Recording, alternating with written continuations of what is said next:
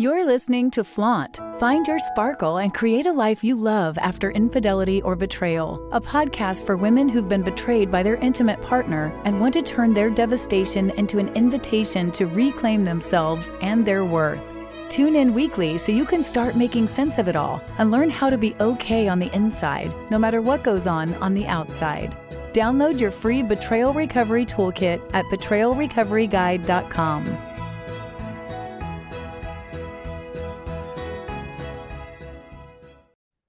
Hello and welcome to Flaunt, Create a Life You Love After Infidelity or Betrayal. I'm Laura Cheadle and I am here with my husband, Sean Cheadle. And today we are going to do a show that is geared towards men, that is geared towards the betraying partner.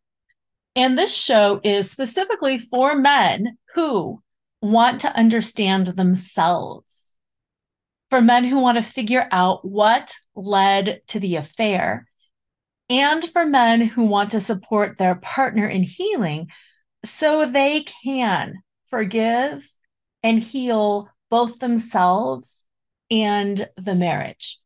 So this show is specifically for you to share with your partner so your partner can get the information that they need, and so you two can be on the same page for this healing journey. So thank you for being here today, Sean. I know it's a hard topic to talk about. Yep, glad to be here. Okay. The first thing that I want to talk about is what it was like for you at the moment of discovery, where all of a sudden I knew and you're exposed, and holy cow, how do you deal with that all? What were you feeling? What was that like for you as the betraying partner? Well, it's very scary that suddenly discovery is there, and I was not sure what to say. I felt like it's an over moment.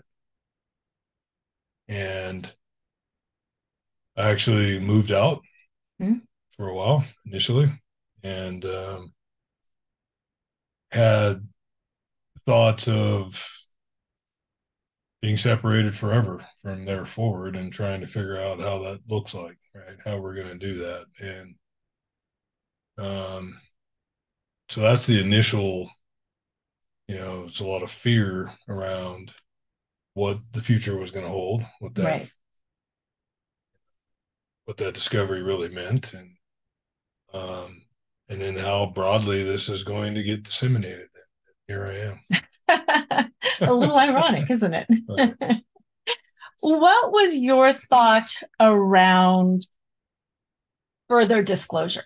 I knew some things, but what was your thought around, I need to keep the rest of this protected, or I'm just going to tell her everything? What did you think? Could you think you could still rein it in and protect yourself a little bit? Well, I thought so because I had a lot to protect. This was not a one-time situation. There was multiple people and multiple years of betrayal. So it was, as we've said before, a slow reveal. Right. And so our discovery day was not a single day. It was, over several weeks, a couple months, really. And it was a culmination of, the difficult feelings of trying to hide and not disclose everything. There's got to be some secrets, I thought, but then there was a turning point. And the turning point was, if it's going to work, there's got to be full discovery. But how did we get there? Right. And that's what I want to go into a little bit is, when was it that you finally started understanding what was going on? When was that first turning point that went from, holy cow, I'm terrified, this has all been revealed, I didn't think this was ever going to be revealed, and now I have to do something about it. Well, I started getting in a really dark place, and I went to see an energy person that I know that um, was extremely helpful, could read, just my body and my aura. And he said I was really dark in here, and he did a heart space breathing technique for me. And then he gave me a card that had a drawing on it and a saying. Mm-hmm. And I thought about this card and this image for a while, but it wasn't until you and I were on a drive and this came up, and the card made a connection for me that there was a tipping point that I knew we were going to probably try to work things out at that point. What was the image and the saying on the card? Well, it was a knight on a horse, and I've had a lot of night readings before, but here's this knight charging, and he's going to fight for what was right. And then on our drive, you said something to me that I don't believe I'd ever heard you say before. And that was you wanted me to fight for our marriage. So was that kind of the first place of you understanding yourself?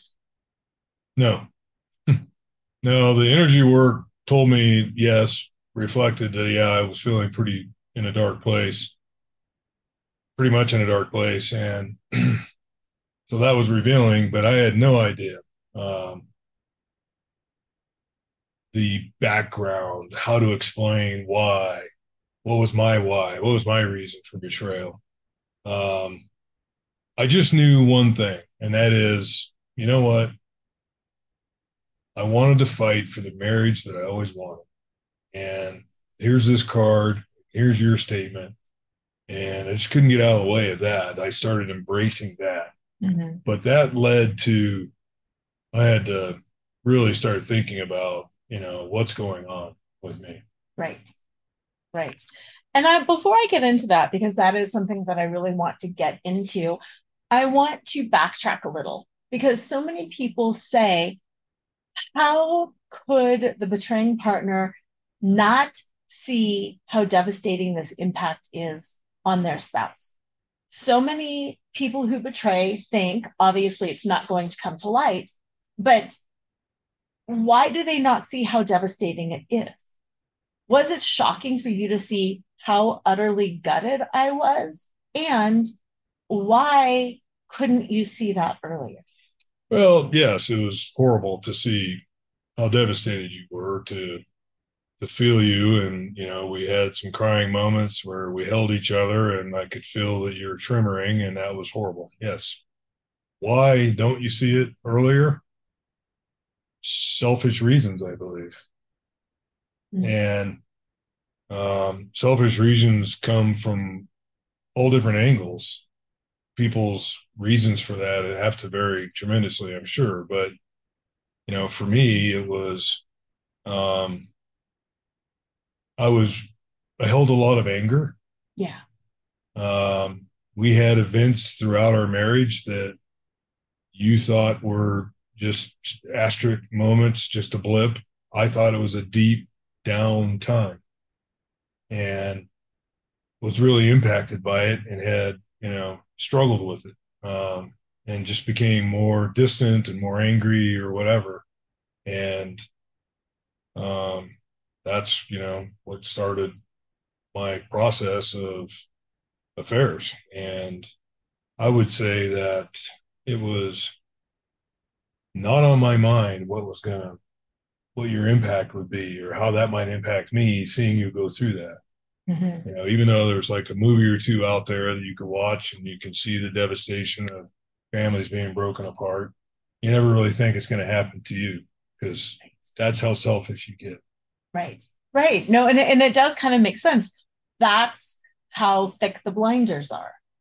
That's how into the world of illusion you become. Because if you were in any semblance of reality, I don't think you could go through with it. So you have to create that entire world of illusion. And that leads to my next question.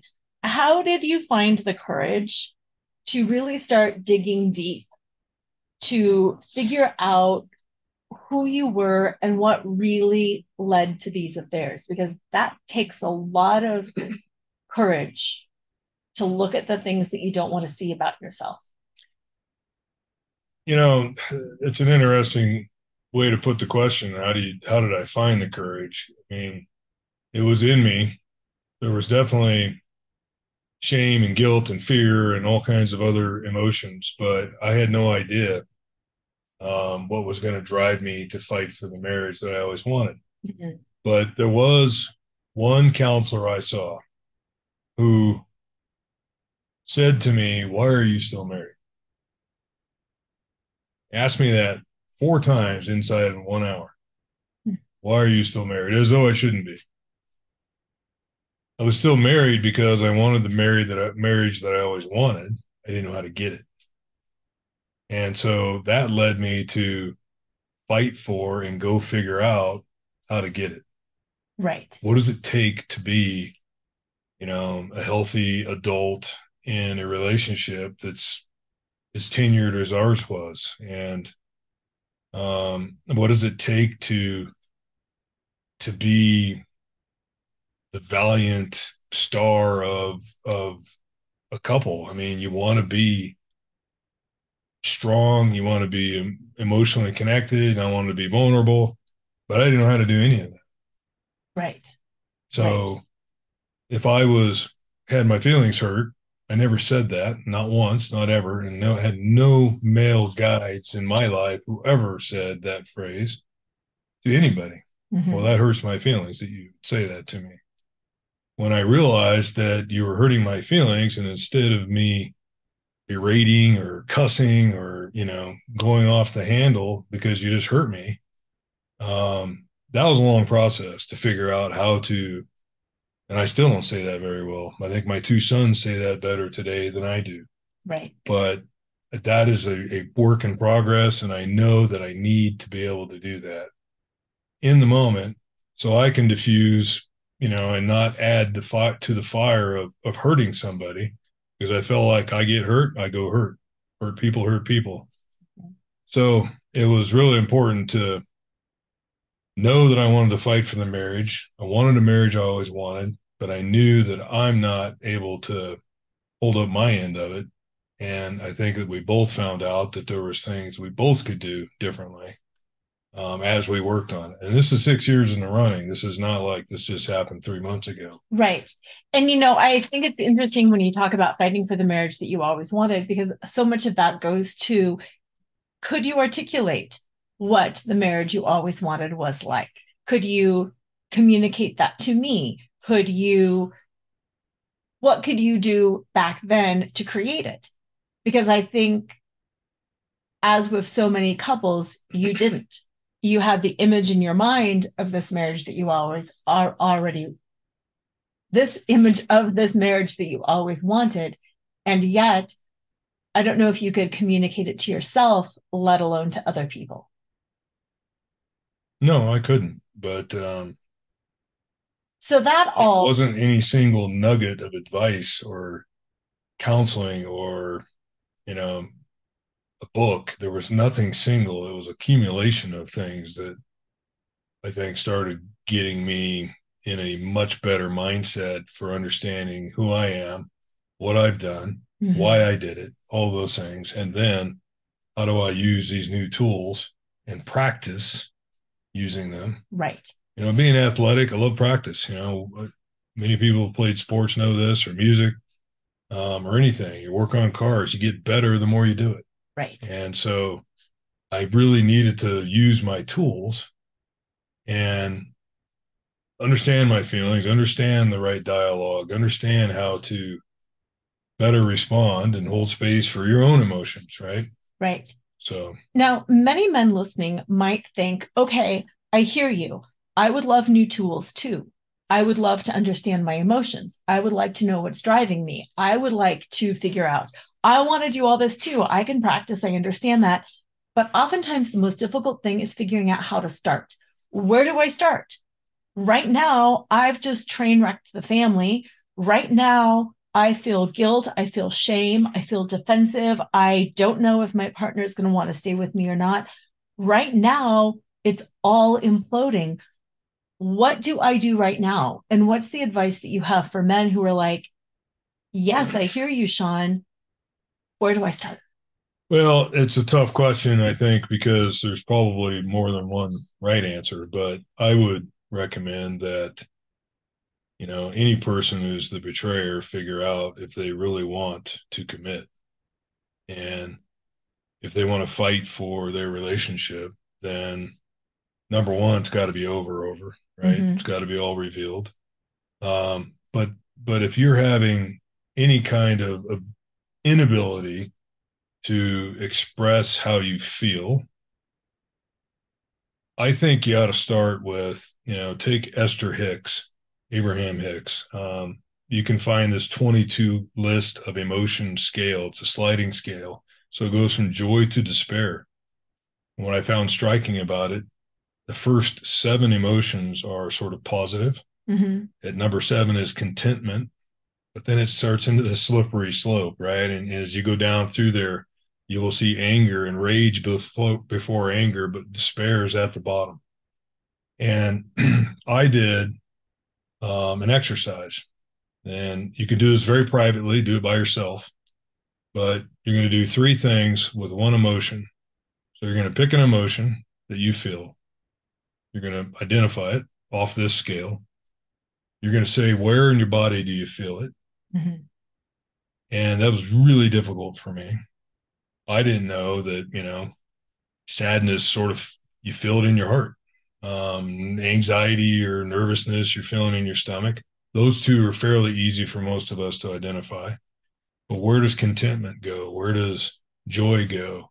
Sometimes your whole body's elated, right? So, but if slow down and listen to where this feeling is. So, emotion, where in your body you're feeling it, and why are you having the emotion?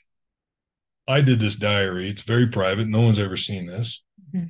And I did 3 emotions a day. Mm-hmm. And not always, you kind of start off with, a lot of men think, well, there's happiness, sadness, and anger. Well, that's all there was. There's only those 3. What do you mean there's 22? There's actually 400 if you go look at all the words. But use the 22-point scale. It's pretty simple. I think most of us can fit our emotions into that, because if you can't identify your emotions, you can't express them. Right. And maybe you share this with your partner, maybe not, but maybe, you start identifying that, oh, holy cow, I actually do have a lot of emotions throughout a single day. Mm-hmm. And all I did is go to work and back. Mm-hmm. I went to work and back and work and back and work and back 5 days in a row. And I actually had 3 emotions I could identify every day. Right. Besides sadness, anger, and happiness. And then wonder, how many times have you actually said happiness in your diary? Right. So I did that for 30 days. I think you could do it for 10 and probably make ground, but mm-hmm. Which is a really good precursor to helping identify what kind of a marriage you want and communicate it too. This makes me happy when, this makes me sad when, my feelings are hurt because. Right. And I've heard so many friends say, well, use your I statements. What does that mean? I what? I feel right. like, right. that was offensive. Because it hurt me here, right? And it's just not a lot of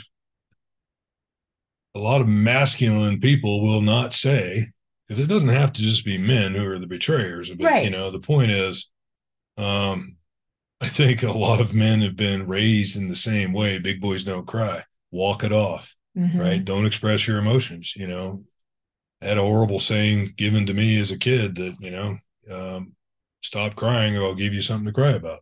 Mm-hmm. Instead of hold me when I'm that 4-year-old and need to be held, right. and be able to express myself like you did with our boys. Right. So. Which all goes to understanding yourself. Understanding yourself takes time.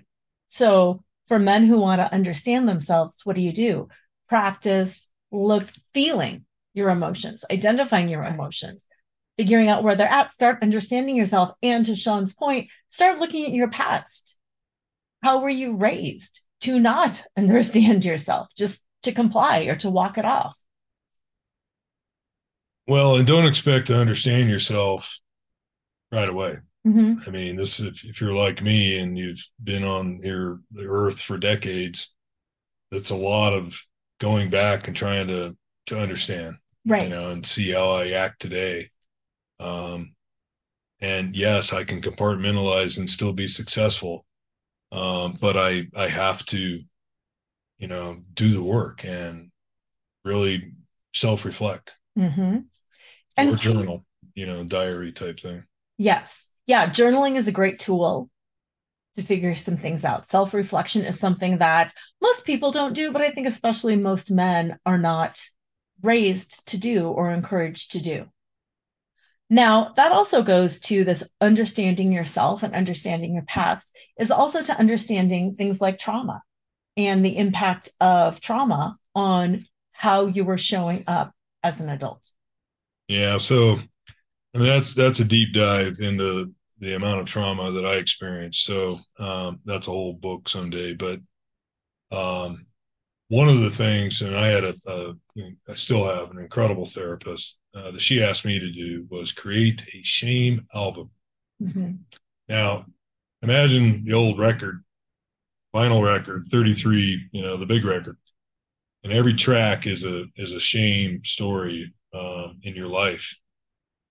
And well, I don't press records, but I wrote, and the next thing you know, I had 7 pages of stories of shame that came to me. And, one example, or just tell everybody, is I was in 8th grade. I had one pair of pants, red corduroy, not blue jeans that I could hide and wash. I had red corduroy pants that fit me. And I started noticing that because, it started coming of age. Girls are looking, and I'm looking at girls. And now I'm like, I just want to put my head down, because every single day, that's what I wore to school. Right. Right. So that's a shame story, among many, many others. Right. And it's not that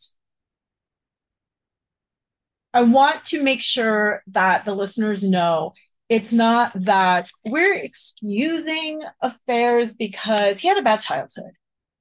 It's not that, oh, anybody who just has a sad story is entitled to do something. It's understanding what really led to the affair. It's that combination of understanding yourself, understanding your history, understanding the trauma, understanding how it impacts you moving forward, and why cheating seemed like something that might take care of some of the pain, why cheating would help you feel better. Yeah. And as we've said before on some of these episodes, my why was I wanted to be validated. Mm-hmm. I didn't know how to express my emotions and have the right conversations with you when I felt invalidated by you, Mm-hmm. and maybe even shamed by you. Right. Mm-hmm. And that was a slippery slope over years of being together where suddenly I'm, blocking out and not doing any kind of work internally to express myself and my emotions and what my needs were. Right. And I love that you said sometimes you felt shamed by me.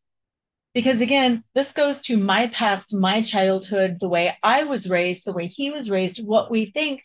There were ways where I was shaming you, but I didn't realize that it would feel shameful to you. And then understanding your past, then I'm like, oh, that would be shaming to you.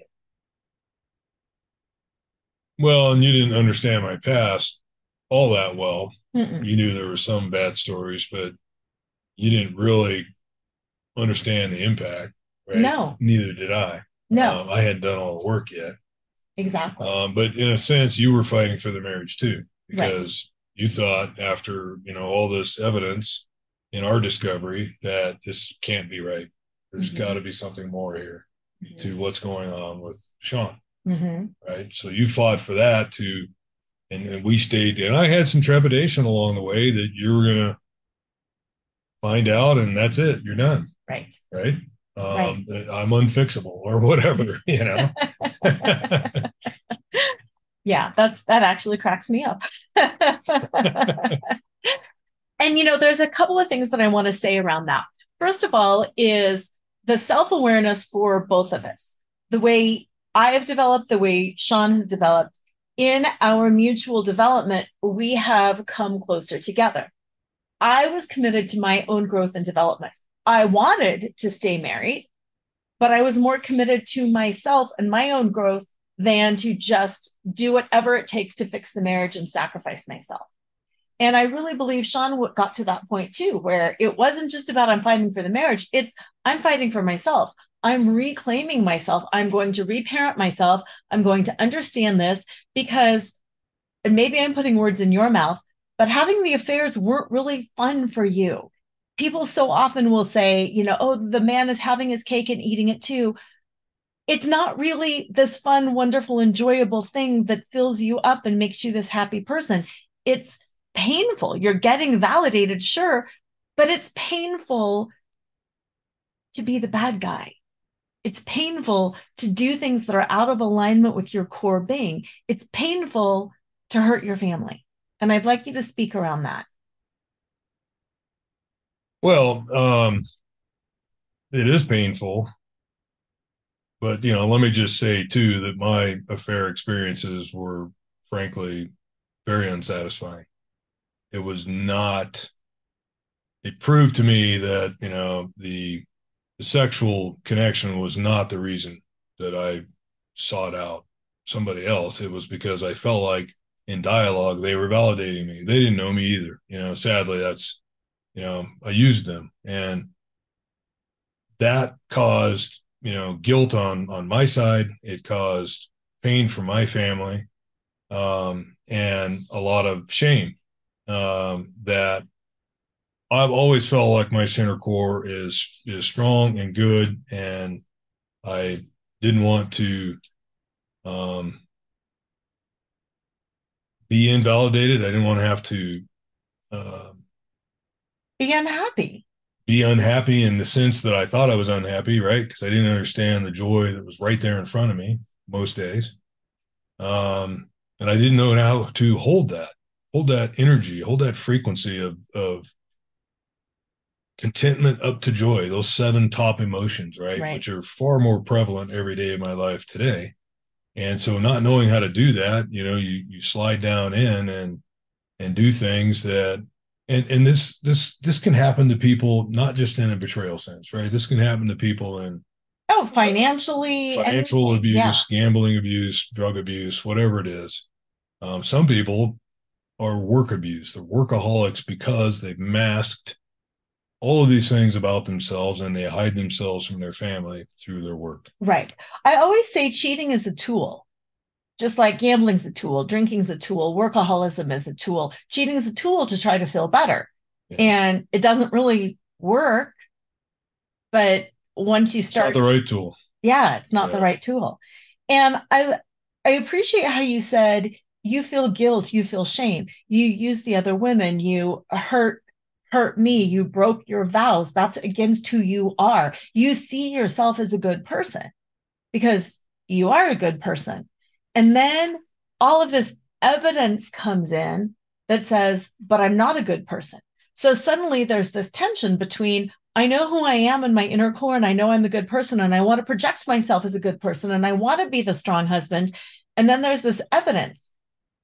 Suddenly, oh, wow, people know I'm not a good person. I'm not living in integrity. I'm lying. I'm cheating. I'm doing all these bad things. And that makes you want to push it away. It makes anybody want to push it away, not you personally. And that's a tough spot that a lot of couples are in. The person who is betrayed needs to process this, needs to understand it. The person who is the betrayer doesn't want this thrown in their face all the time. They don't want their worst actions constantly being thrown up in their face. More guilt, more shame, more pain all the time. And so often the betrayer is like, can we just move on? Can we just move on? Can you talk about how men can hold that, how men can stand in that shame, in that guilt? Well, if you're going to fight for your relationship, I think You have to stand in that space, but there has to be sort of a rule. Um, Sometimes, people joke about a safety rule in the bedroom or something, as a word, a safety word. When the betrayed wants to know more, Mm-hmm. and it's 2 years later in our case, 3 years later, there needs to be sort of a code to condition the conversation, right? You and I have trained in imago dialogue, another great technique to go learn, to do a deep dive conversation. But you have always used the phrase, "Can I ask you a difficult conversation or difficult question? Can I ask you a difficult question?" If you ask me a difficult question, I sort of prepare myself Right. that I know this is about the betrayals. Mm-hmm. And you're sitting here doing work in it, every week and day, and ask me a lot of questions today. But when it was really sensitive for us and you wanted more information, I had to understand that I'm still fighting for the marriage and holding space for this pretty emotional experience I might have, Mm-hmm. that you're going to ask me a difficult question and I'm going to try to figure out when this happened, what it was, what is the answer to this question, and stand and deliver. Mm-hmm. So I think we've done that a lot. Occasionally, it comes at really inopportune times. Right. And so we sort of developed more boundaries. Let's don't do this at 11 o'clock on the pillow talk. Mm-hmm. Right. That's a really tough time to go to bed and have a cortisol dump of stress and shame and whatever. Right. Let's do this in a thinking state discussion when we're not super tired. Mm-hmm. So boundaries around it include preparing for the conversation, having it at a more opportune time. What are some of the tools that you have learned to regulate yourself in the moment so you don't continue to escalate, so you don't start down a shame spiral? What are the things that you do in that moment of the conversation? Well, there's a lot, but I was taught a technique of mini meditation, right? It's like rub your forefinger and your thumbs together and it can calm your nerves. There's also a tapping thing you can do that can calm your nerves. There's deep breath, right, before you respond. Um, we were also taught to be sort of in a sacred space, create a sacred space where, if you got kids running around the house or pets or whatever it is, or maybe, friends and couples or somebody's coming over in an hour and a half. Mm-hmm. And here comes the question. Um, do you delay it or do you just, for a moment, because it's a fairly simple one to answer, Mm-hmm. Dig deep. do you just go be in a quiet space and really look at each other and ground for a minute so that it doesn't escalate, right? But you breathe and you do some of these physical things to calm yourself so that your replies are polite and just factual, Mm-hmm. right? Mm-hmm. Transparency and strength. It's really important to be transparent in the healing. And being transparent takes a lot of strength, especially when you have to reveal parts of yourself that you'd rather not reveal, because then it makes you vulnerable. That somebody is going to lean in and be like, how could you? How dare you? What were you thinking? And really poke at you in those spots. Has it been easier to be vulnerable because you've had to do it so often, or is it still wildly uncomfortable? No, it's not wildly uncomfortable. It's definitely easier. It does get easier. The more you practice, anything you practice, you get better at it. What do they say? Do 10,000 hours and you're really good. I haven't done 10,000 hours. But, it is easier in a sense that I am prepared for how I would have this conversation go. Mm-hmm. Right. So, I also try to reflect back on my feelings in the moment. Yes. Which is not something I would ever have done. And because, we all have pretty strong memories of things we've done and how they made you feel. we haven't thought about it that way, some of us, until you sort of do that work. And that journaling exercise is really powerful because I think you will find yourself just thinking it later. And then when you're asked a question, you feel it, right? And if I can now go back in time where the question comes from or is addressing, I can sometimes address my feelings in the moment back then and explain them to you now with calm, demeanor instead of getting all angry that I'm being reshamed over this, right? Or haven't we been over this before? Right. So there's a lot of repeat questions too, because it's really hard. It was really hard for you to understand how in the world we got here. How did I do this? Right. Right. And it was inconceivable that had happened. And so we had a lot of repeat questions and retrace ground. And sometimes I would say that we've been over this, right? Why do we have to go through this again? Because I was frustrated, but then I try to remember my tools. I come back into the practice. And when you're, calm my body and practice and really understand what you're asking or do a clarifying question, whatever it is. But on bigger topics, we did the Imago dialogue, and I thought that was a great tool. Exactly. How have the tools that you have learned and learned how to apply in the personal realm translated into the professional realm and into other relationships? Well, it's funny because you see people at work get angry or emotional. And not that I'm a savant or anything going around, soothsaying all these people's emotions, but I suddenly realize they're going through something that's probably unrelated to the issue that's right on the table, right? And it's good, especially when you're collaborating with colleagues, or vendors, or whoever it is you have to deal with, clients. And you start getting to know people in your workplace, you can start really identifying, everything good? You want to talk later? Because, this right here shouldn't be. We can take a break. Yeah.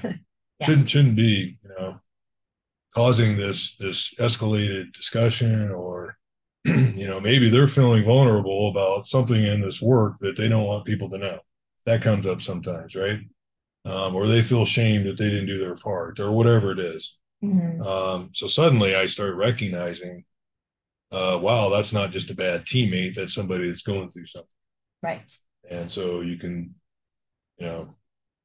at least identify it and maybe address it differently. No, that's important. I had mentioned earlier how difficult it is. All humans have a self-image. Most humans believe themselves to be good and kind and truthful and honest. And most people see themselves as the best of who they are.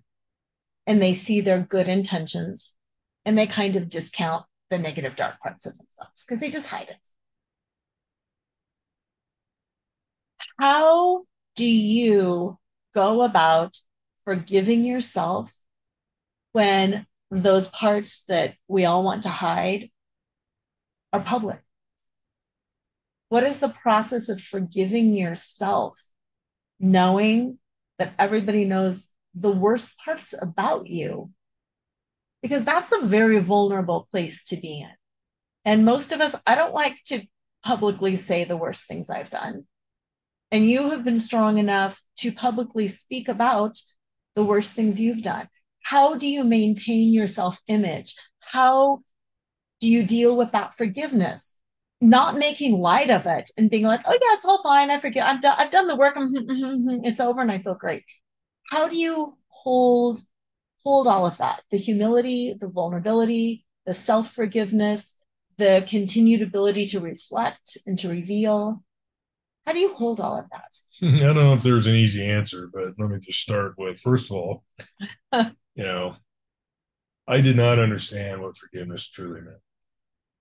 And I learned along the way here, my therapist would say to me that it is letting yourself off the hook or letting someone else off the hook.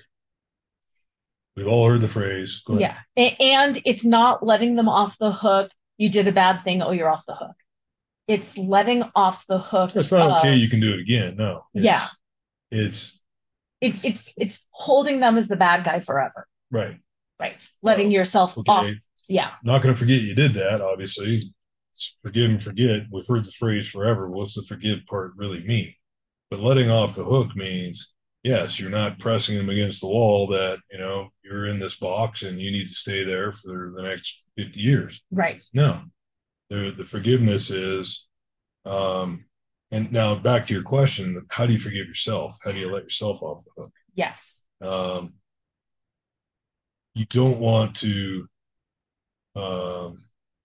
obviously hold yourself liable for the rest of your life. You're not going to be successful in any way. You may fall into other traps, right? Addictions or whatever it may be. So I would just recommend that when you finally understand that you can forgive yourself, because that's not easy. That's not a process, just this light switch moment.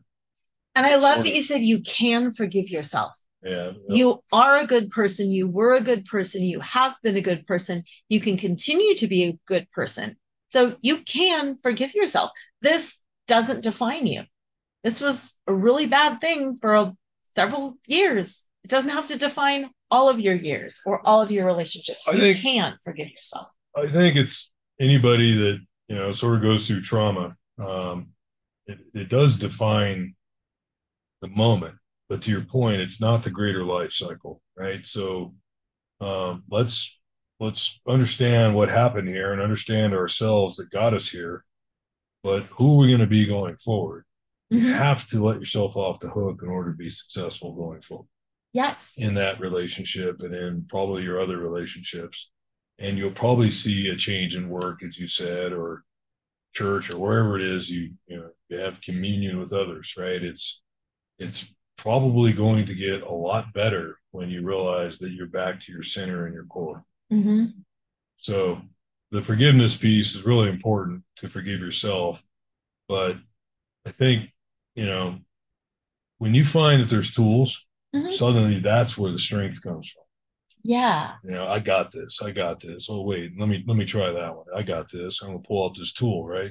And then I've rebuilt motors here and there and done some woodwork and housework, and boy, having the right tool, there's nothing like it, right? And in emotions and relationships, having the right tool is like, oh, that's my big red toolbox. I got a drawer for that. I know exactly how to do this. Sometimes I forget what drawer that is, but that's okay. And then it feels, what I see in you sometimes is excitement when you identify, well, this is another skill that now I realized I don't have. And wow, now I need it. Now I can go seek that out because it's fun to learn, because it's fun to grow. And what I see in you is a shift from kind of closed down, and this is just the way it is, and I do it the way I do it, to, oh, there is more possible. I can learn how to do that better. Oh, you need that from me? Let me figure out how to do that. I remember at one point when I had asked you to hold space for me, you said, what does it mean to hold space? What do you want me to do? I don't know what you mean. And that's huge. Oh, well, let me tell you what that means. And then you can start learning how to do that. There are innumerable times that I can look back on where you would ask, like, what do you want from me? And that's a lot of self-awareness on both of our parts. Like at one point, I told Sean, I want you to ask me every week. I want you to ask me, what do you need?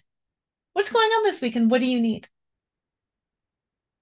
Where can I best support you? I think I even wrote that down for you. Ask me this. Where can I best support you now? And flip the script. If you're not expressing your own needs, they're not going to get met. Ask somebody to ask you, what do you need?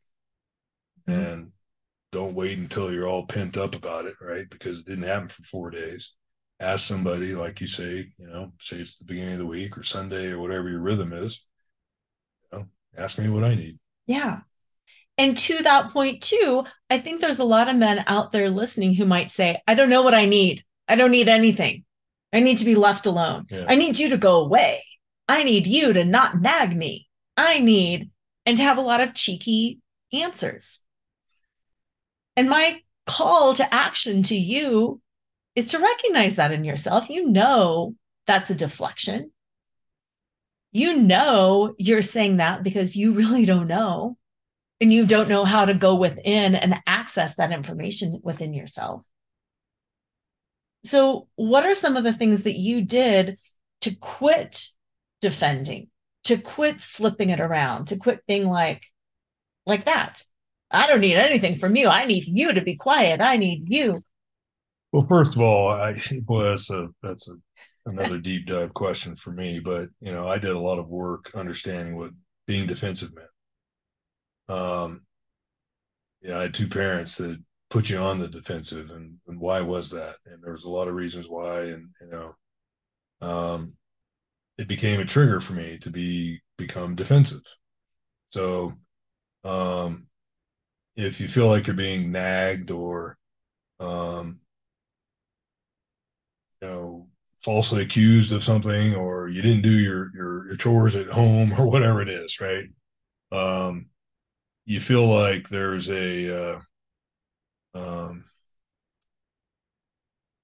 connection to this dialogue that originated somewhere else. Mm-hmm.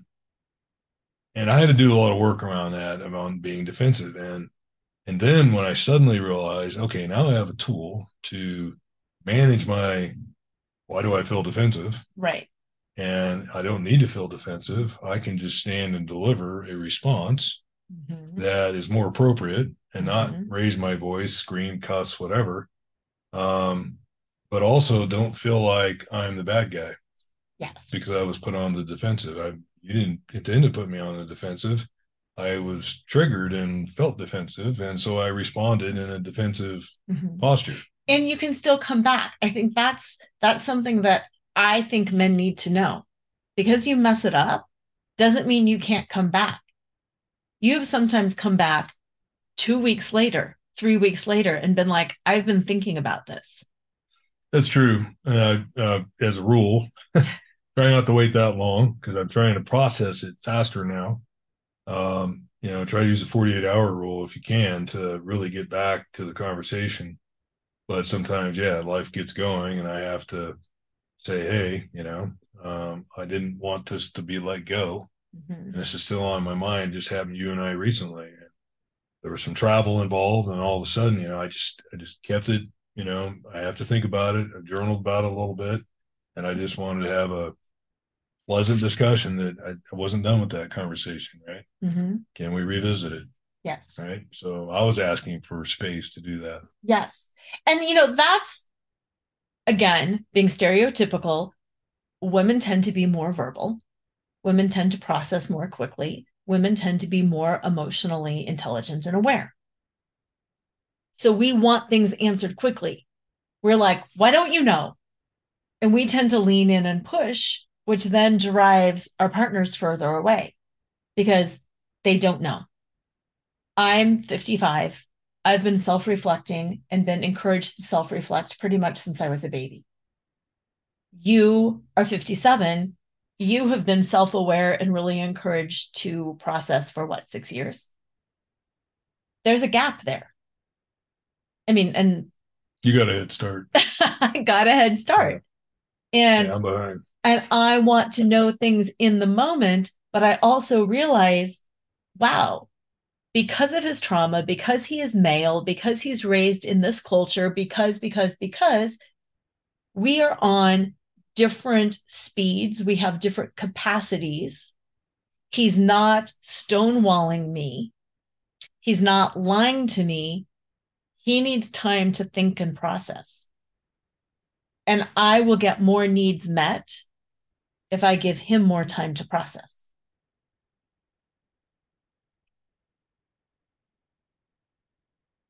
How does that feel for you? Well, that's accurate for me. And, but I would just say that, as you practice, Mm-hmm. some things get more snappy and it's easier to have that conversation, right? Mm-hmm. Or in the bathroom getting ready in the morning and something comes up and it was a real easy issue to explain what's going on with my feelings around that or why, Right. I feel like that would be the wrong thing to do or whatever it is. But other things, you know, an event happens and one of us is mad about it or whatever, upset or whatever it is. And it takes 48 hours or a week to Mm-hmm. go process and figure this out. Right. Mm-hmm. But sometimes you need to do sort of a mini dialogue to make sure you're not totally skewed of what the issue was, right? Because our perceptions may not be at all what the other person intended. Right. And so misperceptions can be our biggest enemy. And so Mm-hmm. it's better to send a course correction and talk it out a little bit so we understand why am I so mad here? Mm-hmm. Exactly.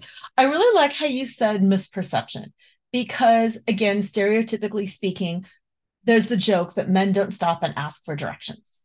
The men will sometimes just plow through and figure it out.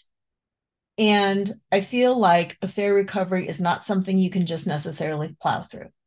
That you do need that constant back and forth, that constant asking for directions. And both parties are at risk in the affair recovery process. Because, like you said earlier, you had to decide, did you want to stay in the marriage or not? Yes. You made that choice for you, and you leaned into the relationship hoping I felt the same. But you were also fully aware that at any point in time, I could or still can say, you know what? I'm out. Well, it's interesting you mentioned directions because I'm a directions guy. I'm not a Yep. non-directions guy. And the challenge for me was where's my list? Where's my 10 things that I could go do to overcome this entire experience, right? And I haven't written those down as a checklist. I'm sorry. And maybe that's something I can do, but start with that feelings journal, look at a shame album, um, get help to the extent your resources allow it, right? But there's Mm-hmm. great books out there. And on my list would be go read I Don't Want to Talk About It by Terrence Real. And I'll tell you what, there's a lot of self reflection in that book for almost any person, Right. men and women. Right. So, because he talks about clients and the spouse, right? So, or relationships. And so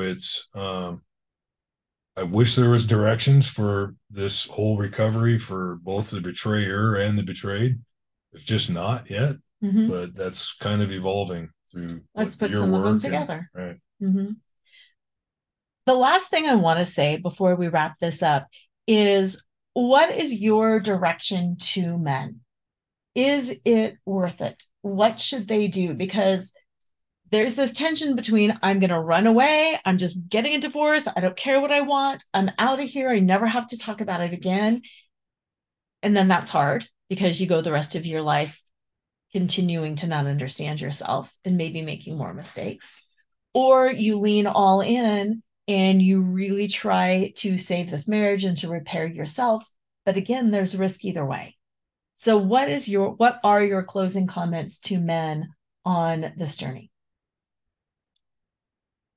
Well, there's this notion of, screw this, I'm out of here, right? I don't want to talk about it. I don't have the words for it or whatever. I don't have the capacity to do that. Actually, yes, we do, right? All men do. And I would say it takes some practice and some work and maybe some help to get there for a lot of us. But if I could say one thing about sort of my philosophy is never quit. I didn't want to quit on the marriage, and in a sense, I did by being the betrayer. But fighting for the marriage has re- revealed to me that no, I'm not going to leave. I am going to stand in it, and if it doesn't work, look how much better I've become wherever I go next. Mm-hmm. Um, I like to think that it's going to work forever now, and it could have been so much better in reflection, right? Think about that. How many bad moments occurred because you didn't have the tools or didn't use the tools. Right. right? So I think there's got to be a commitment, number one, to fight for the marriage, and a commitment to use and practice the tools. Mm-hmm. And then I think you'll really find, and this can happen fast. It could be 6 months, 2 years, whatever but think of 30 years, and you build that relationship into something that should have always been. Yeah. That is the goal. Yeah. And I think bottom line, just like what I do with women, when the commitment is to yourself and to becoming the best person that you are and to understanding yourself, you truly do know that you're unstoppable and that no matter what happens, you will have the strength to be vulnerable, to be strong, to get the help you need, and to practice and to grow. Peace. Well, thank you for your wisdom today. I know this will be very valuable to the men. And yes, let's work on putting that checklist together. And we'll do another show here shortly, and we'll pull that list out and we will go through it. So have an amazing week. And as usual, always remember to flaunt exactly who you are, because who you are is always more than enough. Tune in next time to Flaunt. Find your sparkle and create a life you love after infidelity or betrayal with Laura Cheadle every Wednesday at 7 a.m. and 7 p.m. Eastern Standard Time on syndicated Dream Vision 7 Radio Network. Uncover the truth of what's possible for you on the other side of betrayal and develop the skills and strategies necessary to embrace the future and flourish today. Download your free Betrayal Recovery Toolkit at betrayalrecoveryguide.com.